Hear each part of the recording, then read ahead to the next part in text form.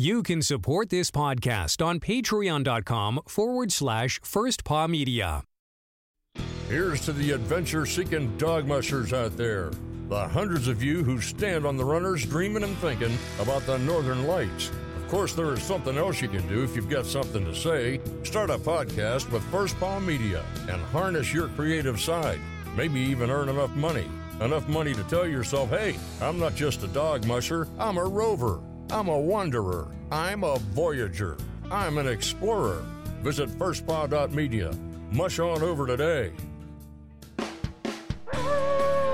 Radio Free Palmer 89.5 KVRF presents Mushing Radio, hosted by Robert Forto. Mushing Radio is about dog-powered sports, living in the Great White North, and mushing. Visit our website at mushingradio.com. Here is your host, Robert Forto. Hey, Mushing Radio listeners. We mentioned this earlier in our Iditarod coverage, but we set up a way to take questions from our listeners. Please leave us a voicemail at 303-578-9881 or send a voice memo to firstpawmedia@gmail.com.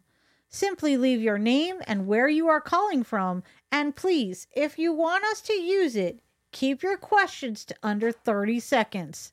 That's it.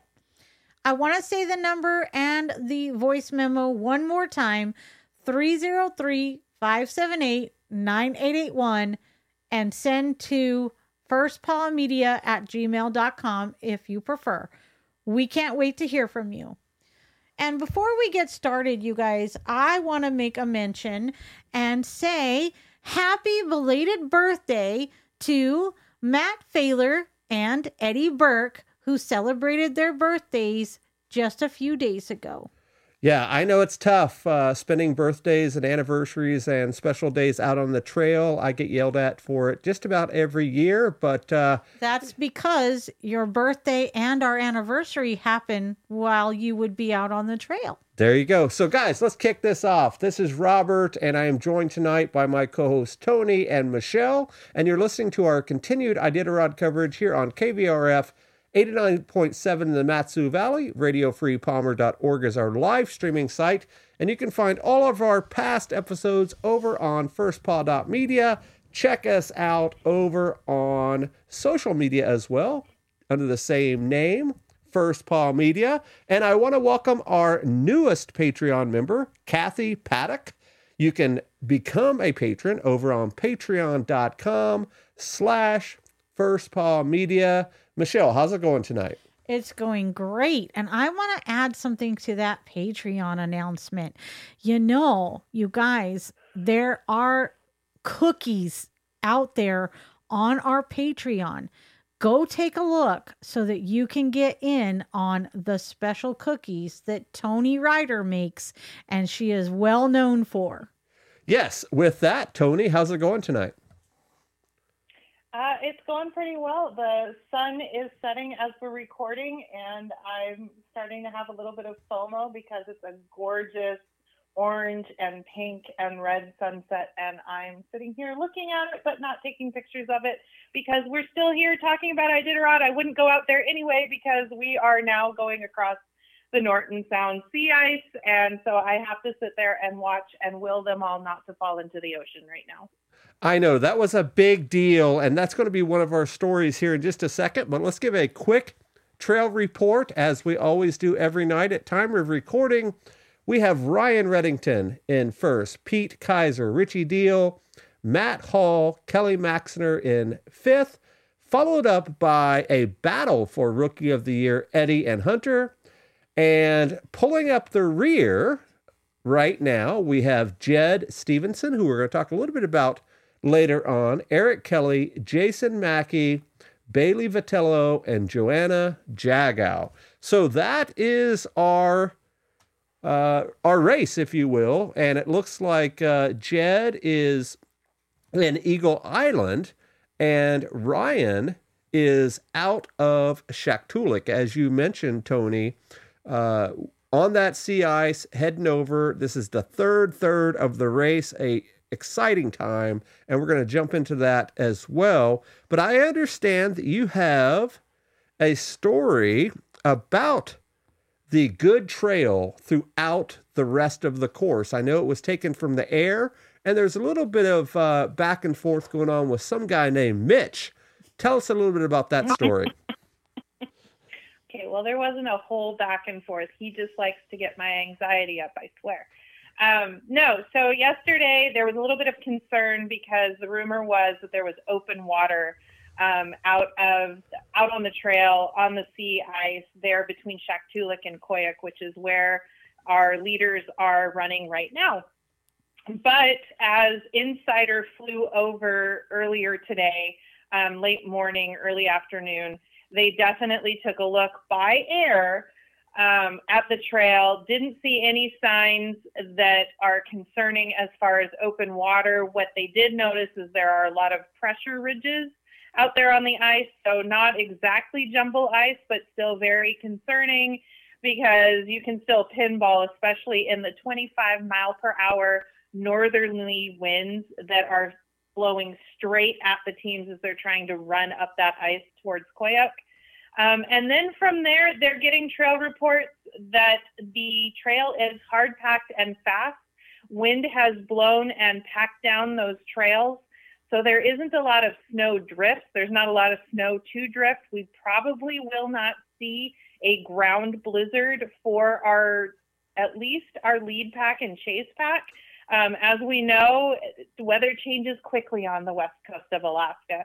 So there's no promises that the further back you go in this race that the weather won't change drastically, but it sounds like if anything, it's just going to be a lot of wind blowing them everywhere, but not a lot of ground blizzards. So they'll still have visibility during the day. So that's kind of our trail report. It's kind of exciting to think that maybe everyone survives without overflow and ground blizzards and blowing off the face of the earth. But I hesitate to say it's going to be an easy run because we know that this spot, especially once they get off that ice and hit the blowhole and the Topcock Hills, anything is possible. Speaking of anything is possible, Toni, I know that you're a huge Disney fan, and I'm sure that you got a chance to watch the movie Togo. And Michele, you and I watched that as well. And one of the most dramatic moments in Togo was traveling over the sea ice with Seppala and his dog Togo. Do you remember that scene where it was just white knuckling the whole way? What'd you think about that? Well, my exact words were nope. It was a little bit over the top, wasn't it, Toni? It was, but if you have read or heard any of the story being told by Seppala back in the day, it was kind of like any other mushing story or any good fish story. It got bigger and more grandiose every time he told it. So the idea that, Disney went overboard, yes, they did, but I do think that was kind of a nod to Seppala, making it more and more grandiose. But my dad, as we were watching, he's like, all that's gonna make this better is a whale popping up and say, "Get on my back, I'll take you to shore." Dad was just waiting for something like that because it was over the top.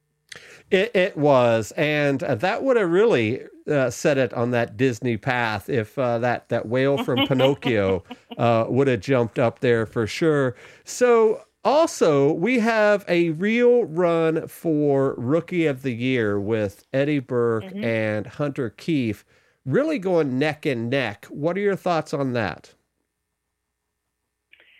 I'm excited. I like a good battle, especially when it's between two very likable mushers. I know that there are now camps. I'm starting to see fans take sides, which one deserves it more and that sort of thing. But really, they both have great stories. Hunter Keefe has literally dreamt of this moment pretty much his entire life.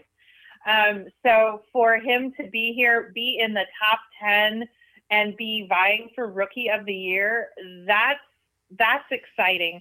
And with Eddie Burke Jr., that's a wild story in and of itself. He got into mushing haphazardly. He just decided to place bets one year on the Iditarod, decided to go to the musher banquet to kind of try and get insider intel so he could make a better bet, and then got hooked into it. He used to do not necessarily podcasts, but kind of like mini blogs on his social media page. I think he did some video.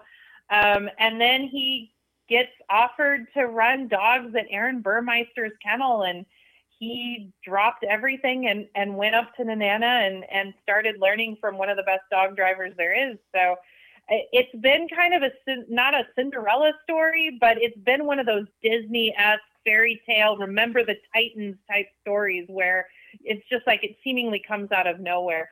So you can't help but really root for both of them. And right now I'm looking at the GPS. They're literally neck and neck.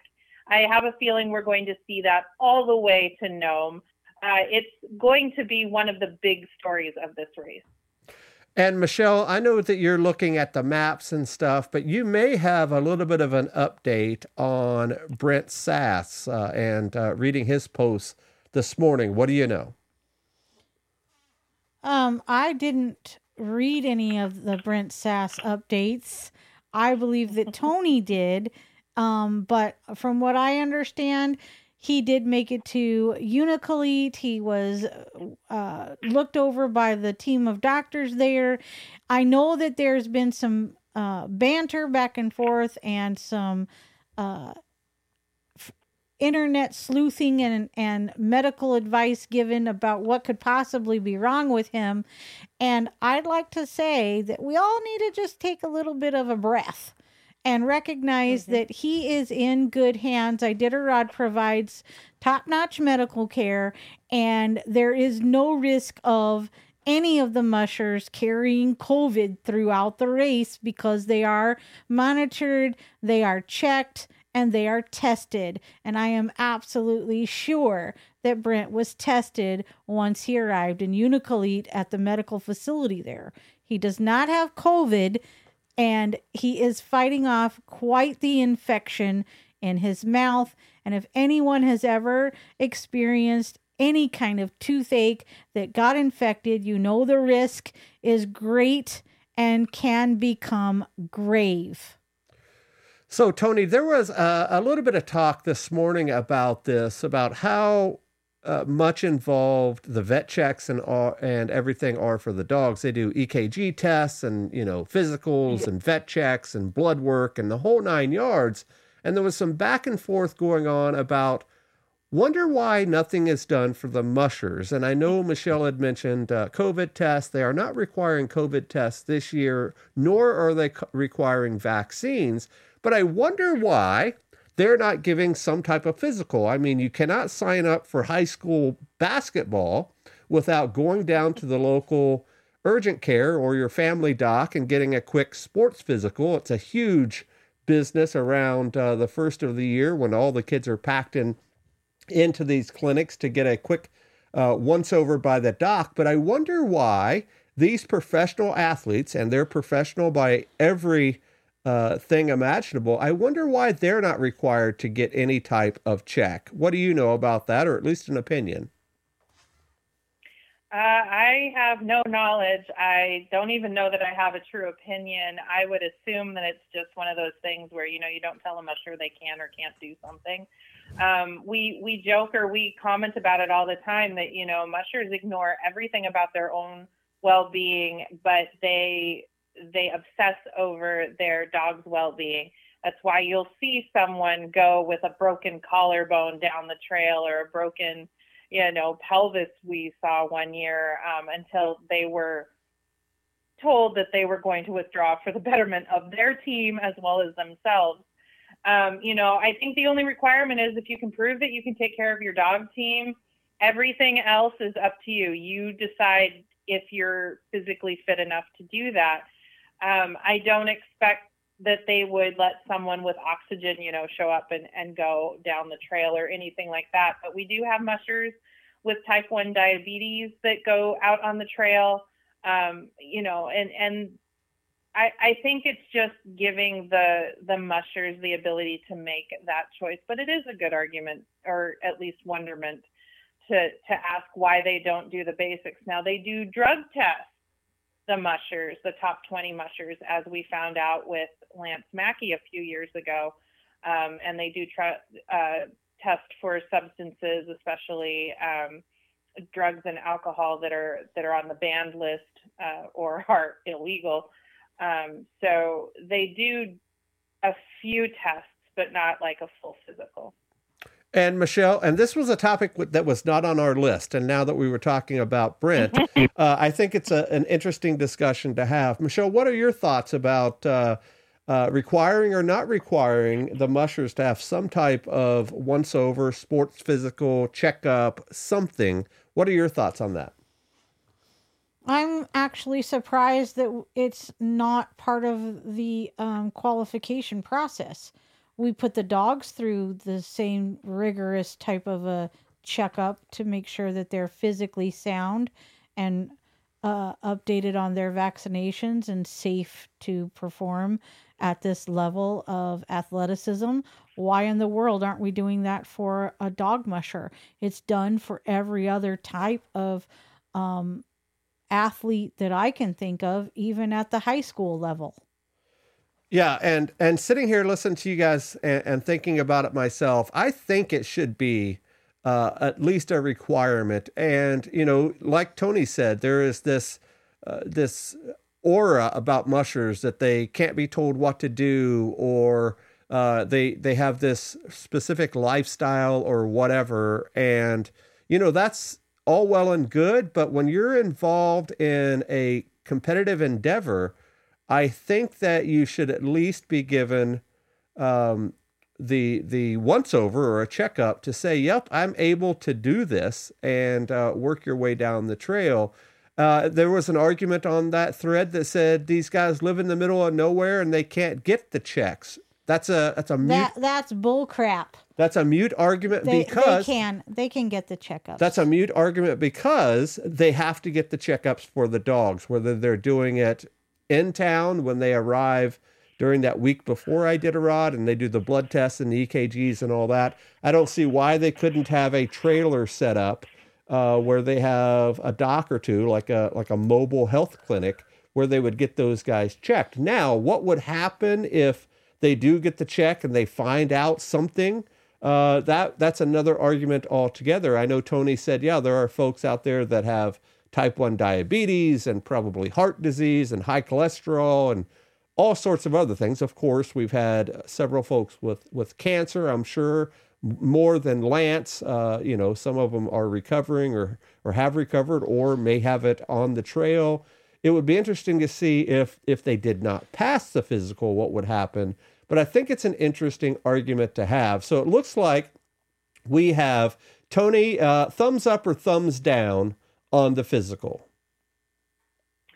Well, I'd also like to point out that one of their newer sponsors or partnerships, I think is what they've called it, is with Capstone. That started during the COVID thing where they had to test all of the mushers regularly on the trail, but they've stuck with them this year as well, even though they're not requiring it. So, I mean, I could see it in the future where they could do some sort of basic physical for the mushers to then be allowed to, you know, either say yay or nay. So I'm going to do like, I'm going to be a fence sitter. I'm just going to put my thumb, you know, halfway up, halfway down, right there in the middle, because I really don't know where I stand on it. So a thumbs sideways. So Michele, thumbs up, thumbs down, or thumbs sideways on a requirement to have a sports physical, just like your basic high school football sports physical, where they're doing just the vitals and the checkup and all that. What do you think? Well, considering that I had to have a sports physical just to be able to get my scuba diving certification, that's a recreational sport that I don't do on the regular. And I was required to have a sports physical put in place for the first time I got my open water certification. So are you a thumbs up? Absolutely, I'm a thumbs up. Why in the world wouldn't you welcome knowing that you were physically prepared to take on a 1,000-mile race that's going to involve overuse of every part of your body, including your mind, sleep deprivation, and nutritional wasteland out there. And then I understand the sourdough mentality and that Alaskans are gritty and tough, and so are dog mushers. Full on. Absolutely agree with that. But at the same time, I want to know that I'm physically capable of competing in a race like that so that I can properly care for my dogs. So you are a thumbs up. I am definitely a thumbs up on this. Whether it's going to happen or not is remain to be seen. I think it should be a requirement. And just thinking about the Brent situation, he probably knew that he had an issue going into the race, and he had to drop out of the race because of it. And technically, it's on the Iditarod to take care of him, at least get him back to Anchorage or to Nome or whatever because of his medical issue. Now, this is not an injury like a broken leg or an ankle or a shoulder or something like that, like we had last year where they had to get flown out and that whole thing. But if you're coming into the race and you're already injured, sick, or whatever, it's on Iditarod to get you back. And I don't know if that's quote unquote fair. That's my think about it. So I'm going to open this up to our listeners. I think this is a great question to have on social media, and I would love to see some of the banter going back and forth. So what are your thoughts out there in social media land? Are you a thumbs up, thumbs down, or thumbs sideways about requiring a basic sports type physical for the Iditarod mushers? Let us know in the comments, and maybe let us know why you chose thumbs up, thumbs down, or thumbs sideways. So with that, let's move over to a lighter subject if we can. Let's talk a little bit about pizza. We talked about pizza last night, and we're going to get to our answers in a little bit. But Toni, there is a story with Matt Failer and what he does with his pizza out on the trail. Yeah, so he was in Unacleat earlier today. I think he's still there, actually. And of course, his wife, Liz Failer, is part of the insider team. She's a professional reporter. She used to work for KTVA until it was bought out by KTUU, and that's the whole other story that really has nothing to do with this story, other than to say that she's there focusing on the middle to the back of the pack, and she'll be in Unacleat at least for a little while longer. So she decided to interview her husband, Matt Failer, and they decided to talk about the pizza because she actually went on air and told everybody to buy pizza for these mushers. So they got a lot of pizza there in Unacleat. And he made mention that he gets pizza sent to him every year by his fans. He's got a very dedicated fan group. Lots of people love Matt. And he said that, he'll eat a few slices there in the checkpoint, but most of the pizza gets stuffed in the sled bag. He takes it on to Shack Tulik, and he shares it with the kids there in Shack. So I just felt like that was a feel-good story that we should all hear about. 100%. I think that is a cool way to go. Because like we said last night, what happens to the guy that gets 4 or 5 pizzas that has that big fan base? And, obviously you can't eat 5 large pizzas in one setting at a checkpoint. But hey, if you're going to pass it along, why not to the kids a little bit further down the trail? So our next story is going to talk about our current Red Lantern holder, Jed Stevenson. You were mentioning something about lead dog fatigue. What do you know about that? Yeah, and I think this is probably something that we can discuss a little bit, especially since I've got a musher and Little Miss Science over there who talked about sleep deprivation in dogs. This kind of falls right into that kind of category of the psychology of the sled dog. But Jed Stevenson or Stevenson, I'm not sure how to pronounce his last name. He, one of his family members posted today to not worry, fans. He's fallen behind because not because the dogs are sick or injured or that he's sick or injured, but because he's having some leader trouble, which we hear often on the race, typically towards the middle to the last little ways of the race. Your dogs get fatigued. They don't necessarily want to lead.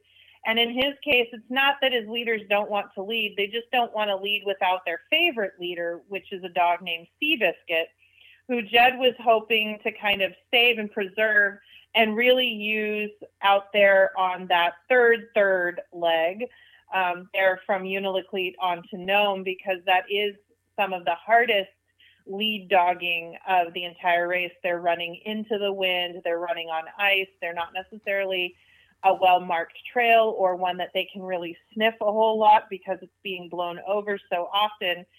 So he's been trying to keep lead dog Seabiscuit back in the team where Seabiscuit's not really having to set the pace. Seabiscuit's not really having to do a lot of mental work. He can just run along with the rest of the team and just rock it out. But nobody wants to lead without Seabiscuit. He's their security blanket. So they're going a little bit slower as he's trying to coax the lead dogs along to make it without their security blanket. How old is Seabiscuit? They did not say. Because sometimes what happens in a situation like that, the Seabiscuit is most likely the alpha member or the highest ranking member of Jed's kennel, probably the longest standing dog in the kennel that he used to train all of the others how to run. And so what that means is they always treat him like he is their leader. And a lot of mushers, not just rookie mushers like Jed, but a lot of mushers get into this little bit of a vortex, don't they, Robert? They do. And we could probably talk, at least I could probably talk for hours about this particular topic and strategy and training principles and the whole 9 yards. And I'll just kind of outline my points on it. First off, we were talking earlier about the Disney movie Togo and how Togo pretty much was up there in front in lead and leading the entire way, the whole 260 miles, and it was all on his shoulders. And, you know, he was going to make it, and he was the superhero of the team. In modern mushing, almost always there is not one standout dog that leads all the way to Nome. And you'll often hear stories about saying that, you know, Max and Marley led the entire way from Yetna Station to Nome. That is a rarity compared to modern mushing. Almost always nowadays, there has to be interchangeable leaders in the team.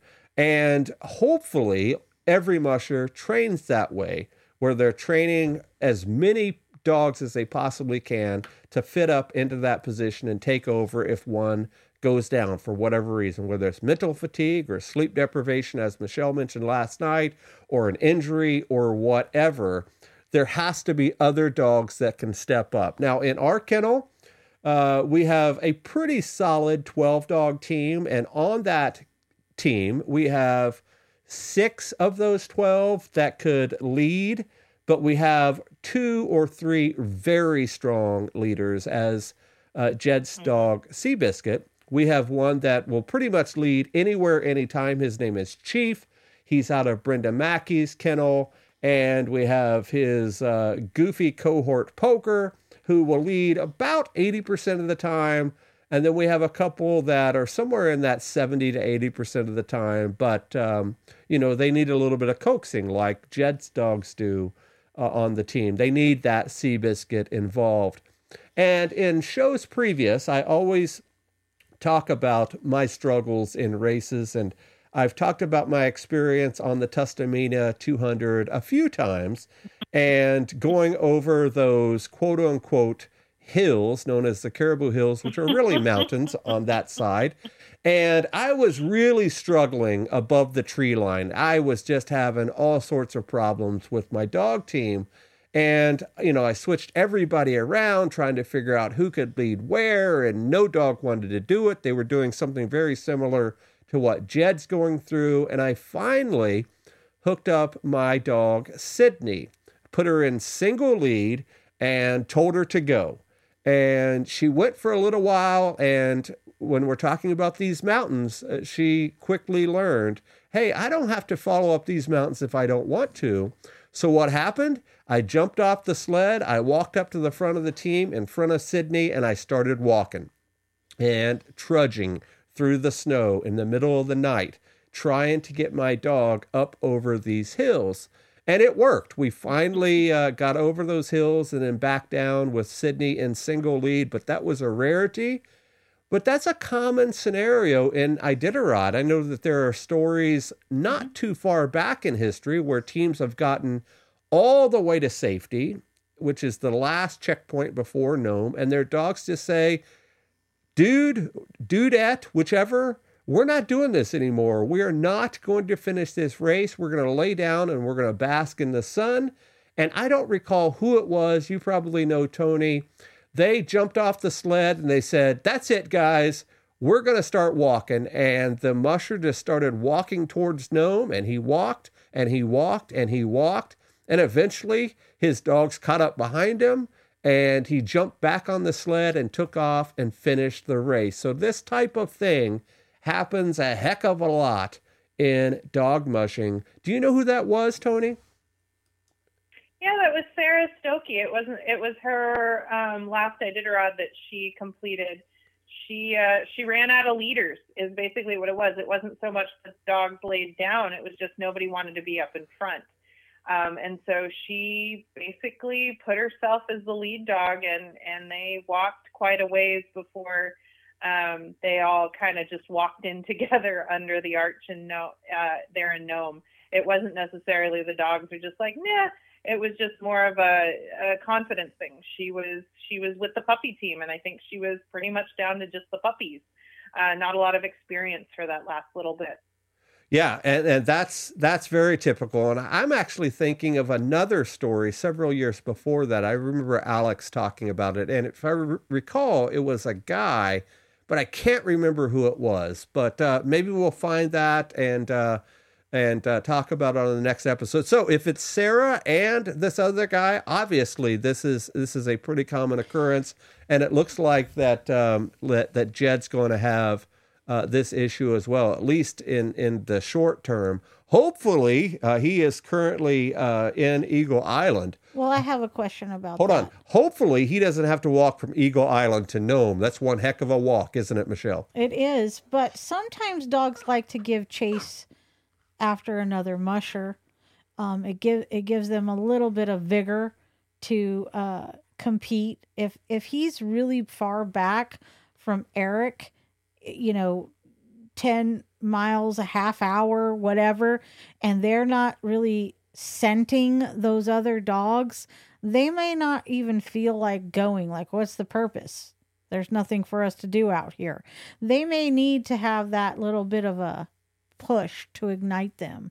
Yeah. Like I said, we could definitely talk about this all night and throw out theories and our experience and the whole 9 yards. So we wish Jed the best. Hopefully his dog Seabiscuit does what he or she, we don't know if it's a male or a female dog, does what they're supposed to do and continue on down the trail, because you're right, Michele. Eric Kelly is a few hours ahead of him. So let's talk about two more stories before we talk. I'd like to bring up something that is very interesting that's going on right this minute with Iditarod, and that's that there are 3 Alaska natives in the top 3, and it's making the Facebook pages go wild. Yeah. We're going to actually talk about Ryan Reddington here in just a second, because that's a very cool story, and I think a lot of fans that are new to the sport will probably not know this little bit of trivia. But I want to talk first about the third of the race. We talked about the first third of the race being that section over the mountain ridge and then down into Roan and through the gorge and the steps and all that. Then we had the second third where most of these guys are finishing up on. That is the overland trail to the Yukon, then across the Yukon, then up through the Caltag Portage. That's the second third. And now we're into the third, and this is where things really start to happen. You're going to see those leaders really pull ahead. Well, not this year, but at least that front pack will pull ahead and say, yep, it's going to be one of us. And you're going to notice that. But then you have the race within races, and that's what we're seeing right now. We mentioned the race within the race between Eddie and Hunter, and the chase pack of Pete and Richie running down Ryan. And of course, Matt and Kelly are right there. And then Milla and Jesse and Matt, all of those guys are sort of right there in the top 10. But let's have Toni go first. What are your thoughts on the third? Is this your favorite portion of the race, or do you like one of the other two sections? I like the start of the race because I'm there for that. No, this is where the race is actually a race. The first third is just everybody getting into that rhythm, into that pattern of little sleep. It's a very technical trail for the mushers. For me, I'm like, I just can't wait to see the compilation of all the crashes going down the gorge, because that's what I remember as a kid being the coolest part of watching. I know it's not the coolest part of participating, but it's fun to watch. I'm one of those that I watch NASCAR for the crashes. I'm just a violent person, apparently. The Yukon is probably the most boring for me, other than the 24 where everybody's asleep and so you can't see anything happening. The Yukon is just, it's a roadway. They're just doing a road trip for that second leg.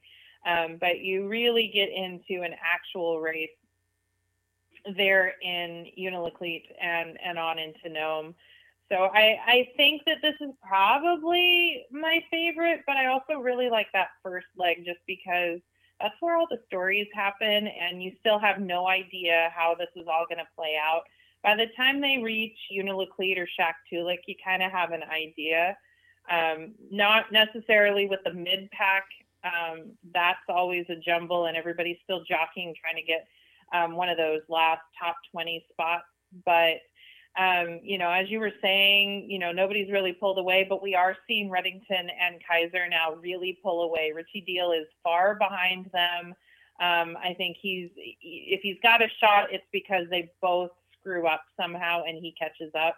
And even with Reddington and Kaiser is eating away at that hour that Ryan has on him, but he may run out of room before he catches him. Not that Pete hasn't been here before. He does have a very strong team, both Bruce Lee and Dallas Stevie today, being asked by multiple media sources, not just Insider, have said that Pete's got the monster team. It's just going to come down to strategy at this point, whether or not Ryan can hold him off that long. Ryan's got a great looking team too. But it's going to come down also to experience. And in the past, we've seen Ryan blow a lead because he starts getting into his head and overthinking things and making choices that aren't necessarily what he would do in a normal circumstance when the pressure is off. So Ryan's got to keep focused, and so far he is. But Pete's right there, and the last time we ran the southern route like this, Pete won. So it's still not over. We won't really know until maybe White Mountain who the champion is going to be. But as we know, 2014, prime example, you can't call the race in White Mountain. There's still way too many miles before you know. So this is the most exciting part of the race and my favorite. Michele, what is your favorite third? I like the restart in Willow just because it's our hometown, but I actually enjoy the northern route more than I do the southern route. I like when the mushers go through Ruby and Galena, just because I have connections in those villages and that have nothing to do with Iditarod. And so I enjoy that. We've had a few dog training clients out of Ruby, believe it or not. And so I have a connection there. So I like that route in particular.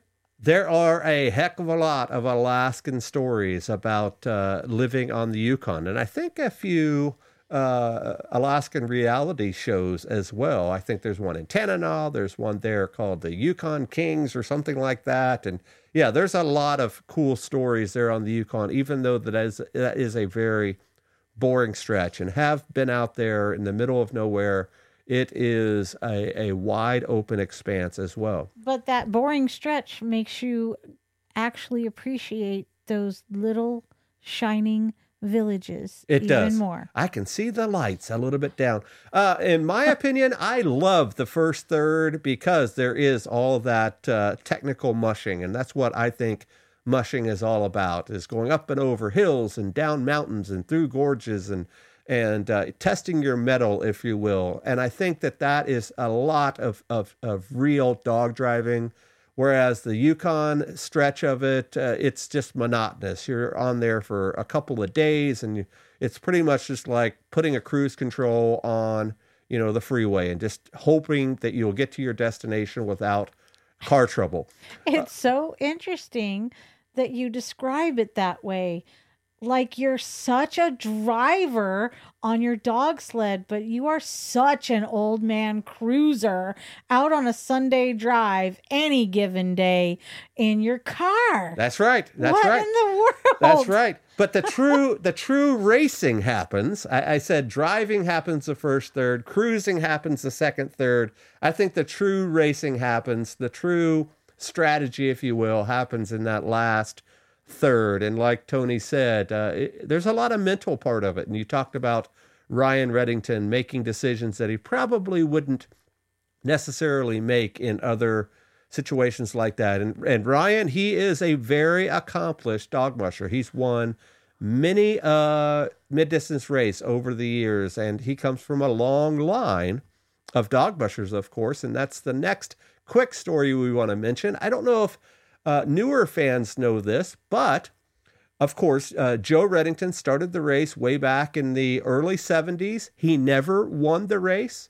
There has actually never been a Reddington that has won a race. And I saw on social media today, I don't recall who it was, whether it was one of the Seabees or Barb Reddington or whomever, but they said that the Reddingtons have come in fifth 5 times. Now, that's very impressive to have that many top 5 finishes, but no Reddington has ever won the race in all of these years. And I don't know how many Reddingtons have run the race. Do you know right off the top all of the Reddingtons that have run, Toni?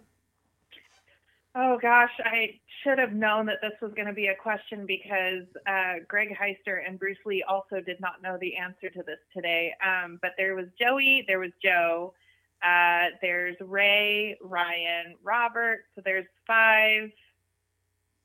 There's at least 5 Reddingtons that have run. I'm sure I've missed one. But speaking of 5, I don't know if this is like going to be a Mackie type moment, but if we're going to be saying 5 is like their lucky number, Ryan's bib number is number 5. Yes. Yeah, that's right. It could be the lucky number 5. That happens to be my favorite number in sports. I've been 5 my whole sports career ever since I was a little kid. So do we want to place a bet? So you guys are superstitious. I'm not. I will place a bet any moment if you guys were game. So I am rooting for Ryan. No. I hope that he does very well. There's still a lot of racing to be happening out there. Remember, you have a mandatory 8 in White Mountain that is required from everybody. And then after that, you can unleash the gauntlet, the monster, whatever you call it, and work your way to Nome. So let's jump into our musher of the day. And we've talked a little bit about Eddie Burke already tonight. Michele, what can you tell us about Eddie from his bio?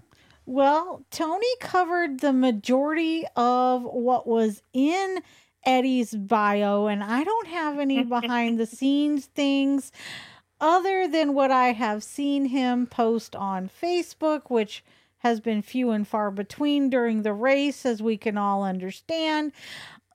He does have a daughter named Amelia that he enjoys spending time with when he's not running dogs. I'm guessing that she's probably young and can't run with him yet.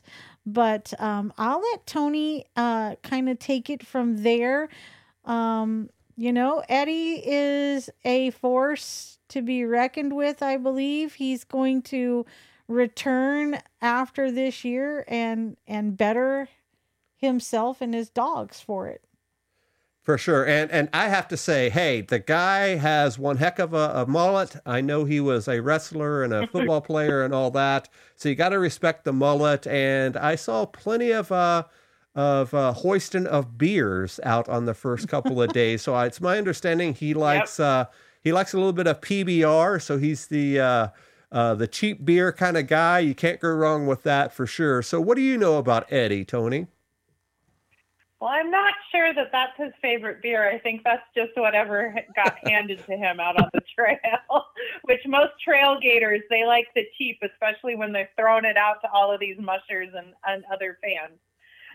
But yeah, I contacted his page, and I'm not sure who's doing the updating while he's out on the trail, if it's a significant other or if it's Aaron Burmeister, who just messaged me not too long ago saying he did a video update about the race on his Facebook page with Dallas CV. So I'm just giving a shout out because I miss both Aaron and Dallas on the trail. I miss listening to them talk dogs. So I'm very excited that they are doing these little things on their own. But for Eddie, let's get back to who we're talking about. Eddie, the questions, of course, were what is one thing that they would like fans to know of who Eddie is and what makes him tick. And they said Eddie is a dedicated individual who has mental toughness. I think that's why mushing has worked so well for him. He doesn't let little things overwhelm him. He'll just keep chipping away. I think Eddie learned a lot of this through his time spent wrestling and boxing. Anything Eddie sets his mind to, he always wants to be the best at. But most importantly, he loves his daughter, Amelia. I believe that is his biggest motivation.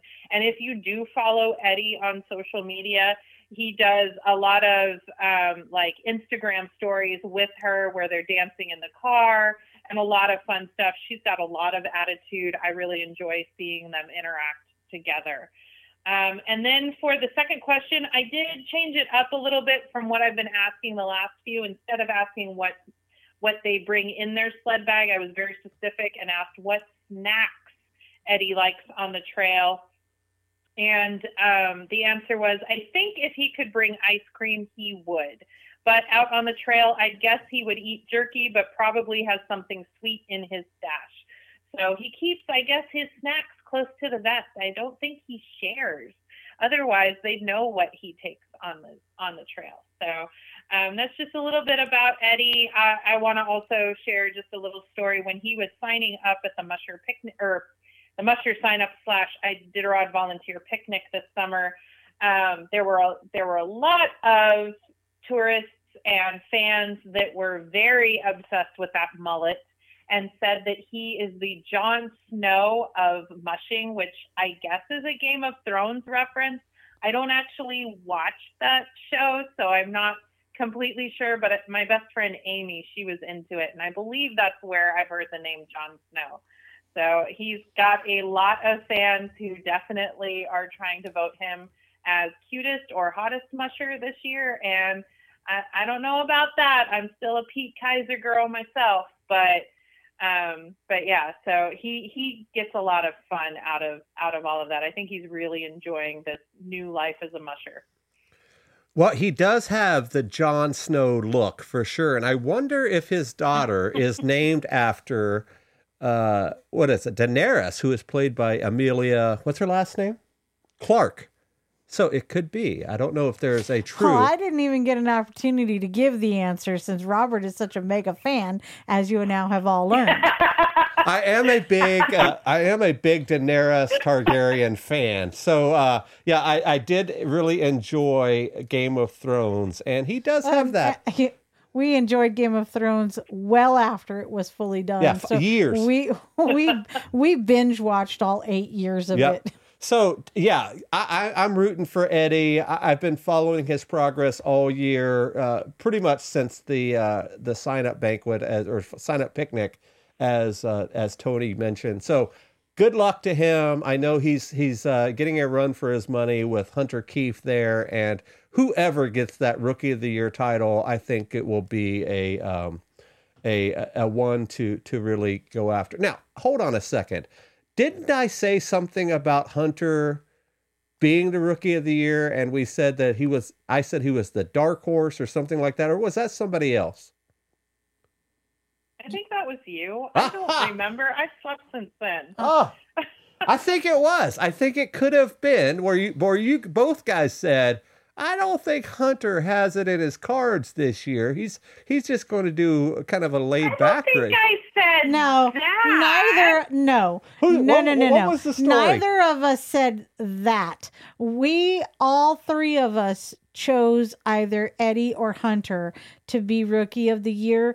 And Toni and I, if I recall, both were in the same camp of they will have a neck and neck situation. And you said Hunter was the dark horse. All right, so we're going to have to go back, and I've been wrong many times, and I'm sure fans will definitely scream at their screens right now and say, yep, he's wrong all the time. So I could be wrong. It was our Friday show, our Friday before the ceremonial start, where we gave our predictions. And I'm going to go back and listen. None of us predicted Ryan Reddington being in the situation he's in right now. We did not. And and we're seeing one heck of a race by all of these guys. I think everybody's doing great. You know, one thing I got to mention before you guys go off on the deep end in the next section, I just got to say, Mila is your dark horse. She's always right there, isn't she, Toni? No, not necessarily. She is. Since she's come onto the playing field, she's been right there in the top 10. Yep. Pretty consistently. Well, according to her, honestly don't think this one. I don't know. I just don't see it this year for her. She's been having kind of a rough season. Yeah, she has. And and according to her archives, though, you guys, she has a 14th place finish, a 15th place finish, and a 5th place finish. So, I mean, she's right there in it, but she's also averaging where she normally is for sure. But, I mean, she's also the only woman in the top 10, and I think that should be applauded. It should, for sure. So before we get into our question of the day and talk a little bit about last night, Toni, we've been doing this a long time. I think we're on our 14th year right now. And almost every year we see that finish come in sometime early. Is it Tuesday morning or Wednesday morning where we see that finish? And if it is, do you think it's going to be a little faster this year or about the same? What are your thoughts since you have Insider and you've heard all the interviews and all that? Well, Danny Seavey has already predicted that it's going to be Tuesday afternoon around 3 p.m. And Danny is pretty good about being off by only about 2 hours one way or the other. I don't typically start predicting until we get just a little bit closer to White Mountain. There's just too many variables still, but I always kind of just gauge by what Danny says, and then I guess 2 hours earlier. I do know that unofficially Insider is saying that the right now who holds the fastest time on the southern route is John Baker. Now that doesn't mean that he has the fastest winning time ever, because in 15 and 19, those 2 years they ran out of Fairbanks, so we didn't have the southern route. So the fastest time is actually Mitch Seavey in 2017, but he did not run the southern route. So there's a lot of little, this, that, and the other. But they're saying that if they stay on pace for what they're doing right now, whoever wins, which it looks like at this point it'll be Ryan, but whoever wins, Ryan, Pete, or Richie, they all have the capability of coming in earlier than, or faster, however you want to say it, than John Baker's time. They're going to break John Baker's record, and John won in 2011. So it's been a record for quite a while.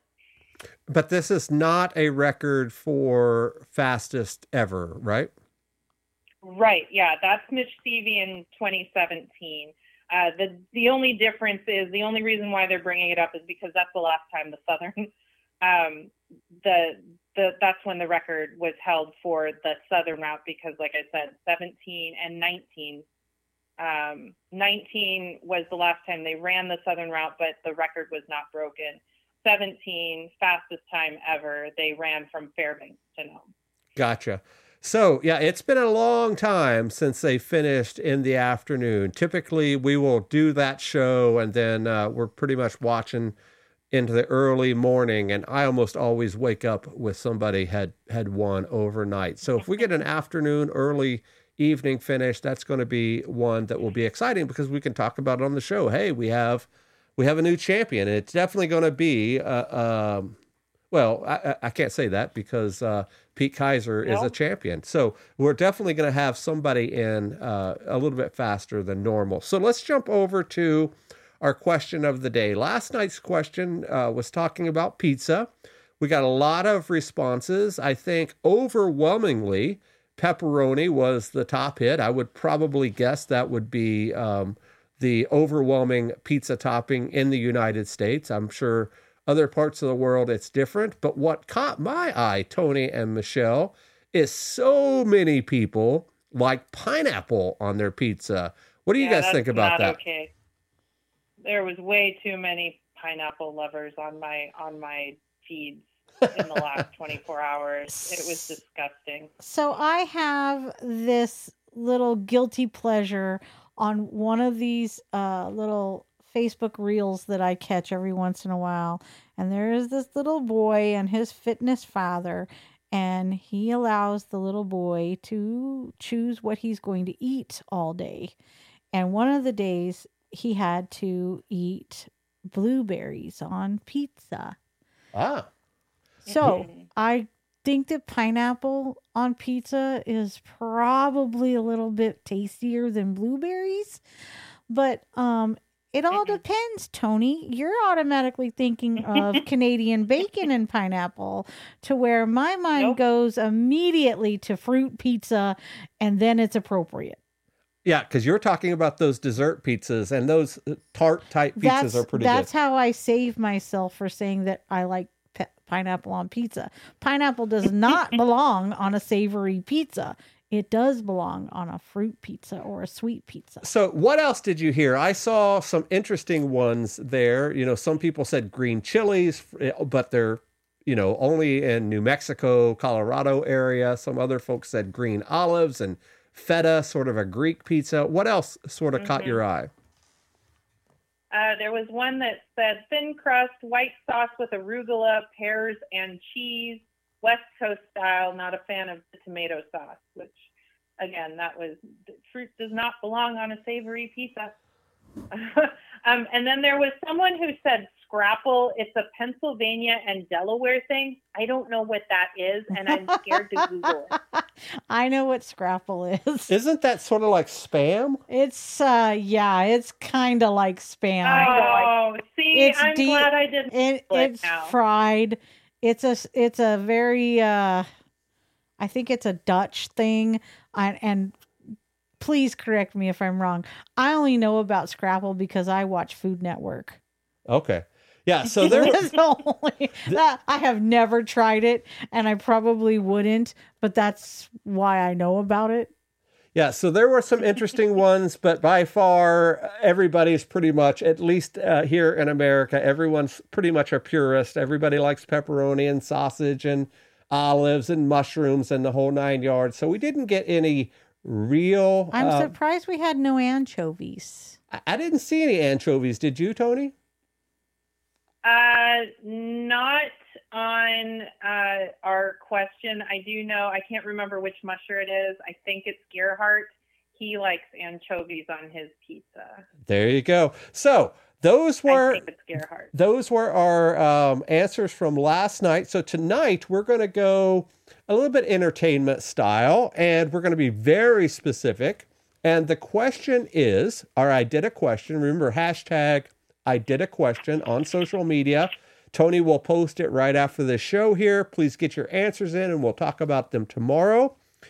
What is your favorite mushing movie or documentary? And we say both because there's not a whole lot of mushing movies out there. There's Iron Will, Snow Dogs, 8 Below, Togo, all the Balto cartoons, but there's a bunch of documentaries that are very good. I'm thinking of The Great Alone. I'm thinking about Icebound, about the Serum Run. I'm thinking about, there's actually a brand new documentary coming out about Lance Mackey that goes up pretty much his entire career. So that will be one to check out. So the question of the day is, what is your favorite mushing movie? And in the comments, let us know why. Why is Balto your favorite, or Togo, or Iron Will, or whatever? So let's talk quickly about ours. I'm going to go first. My favorite mushing movie happens to be what got me involved with the sport of mushing, where a lot of us of my mushing generation probably got their start, and that was seeing Iron Will. And I know that it is a Disney movie, but I was instantaneously hooked. I bought 2 dogs very shortly after that, 2 Siberian Huskies. I ended up moving to Minnesota, and I chased the Iron Will dream for many years, and it is still a favorite of mine. As a matter of fact, in my college class that we taught just last month, we had to dig out an old copy of Iron Will on DVD. We don't even have it on Blu-ray, and had to buy a DVD player from the grocery store just so they could watch it. Toni, what is your favorite mushing movie? Do you not have Disney Plus? Because it's on Disney Plus for streaming. Well, we were at APU, and that looks pretty much like a 1980s high school. So, yeah, their internet there is pretty slow. Okay. Okay.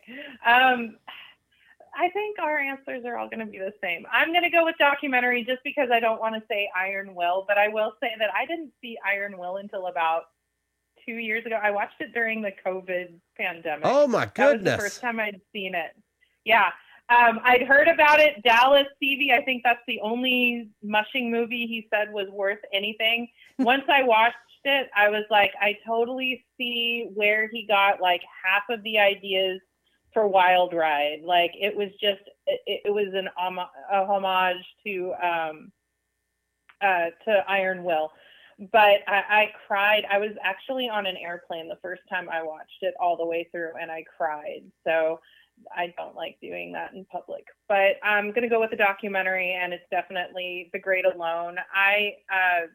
Full disclosure, Lance Mackey was not one of my favorite mushers when he was winning everything. I know, I'm weird.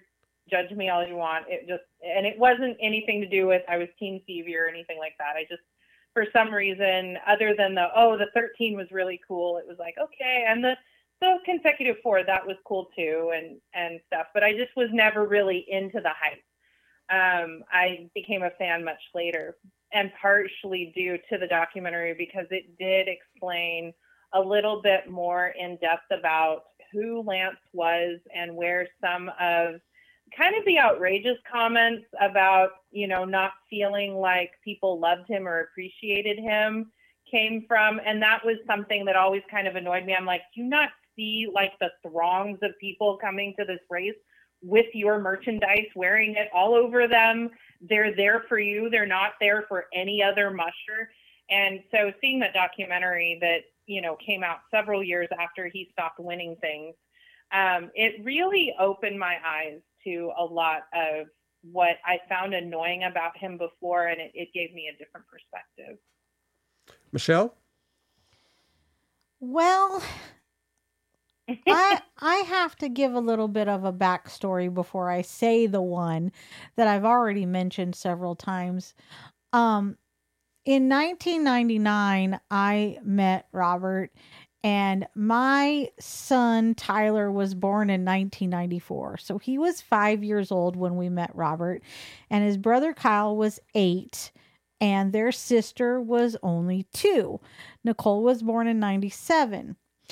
And we watched Disney movies pretty much round the clock. back then, and that was on DVD because Blu-ray wasn't out yet and VHS was about to die, and you did not have streaming back then. But they loved that story, and it would capture their attention, which I always found fascinating because the three of them had different levels of comprehension and understanding, obviously. And cartoons were more Nicole and Tyler's speed, where Kyle was just getting into being able to follow an entire movie, let alone a nearly 2-hour movie. But that movie, Iron Will, just would have all three of them caught up in it, asking questions. When can our dogs learn how to do this? And all of those things. And I had to explain to them that we had Malamutes. They weren't racing dogs. They were freighting dogs. And as I've shared, Robert and I met because I asked a question. All right, how do I get my dogs to do this? My kids are dying to learn how. I don't even have a sled. And he said to me, I do that. And I'm Iron Will, basically. It was so grandiose, but I actually loved that about him because it came across as so confident. And I just kept thinking in the back of my mind, okay, let's get this guy here. Let's let him show my kids what it's all about. They'll think he's a movie star and we'll move on. Well, it's been 22 years, hasn't it?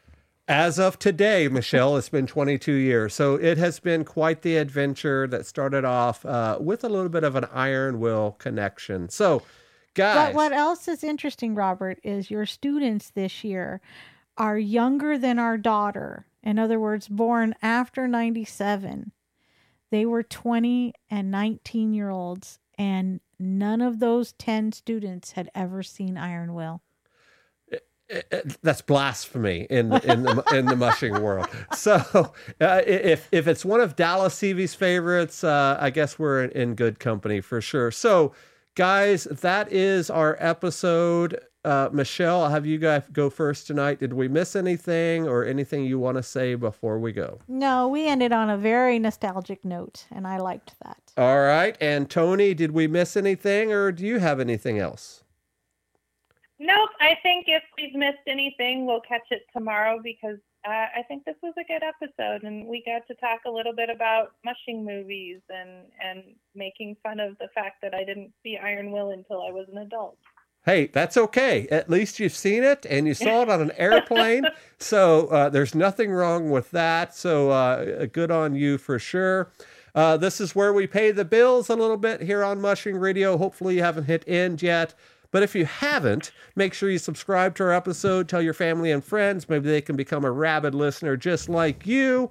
Definitely be with us tomorrow. We're heading into the home stretch. And remember, our show goes on well after the first finishers are in Nome. We continue all the way through the banquet. So we will be on for at least 7 more nights because it ends on Sunday night with the banquet. So you'll definitely hear us for another week. So we have at least 6 or 7 more hours of banter about this year's Iditarod. If you're feeling generous, head on over to patreon.com/firstpaulmedia. We've talked about and teased about Toni's famous Idita cookies.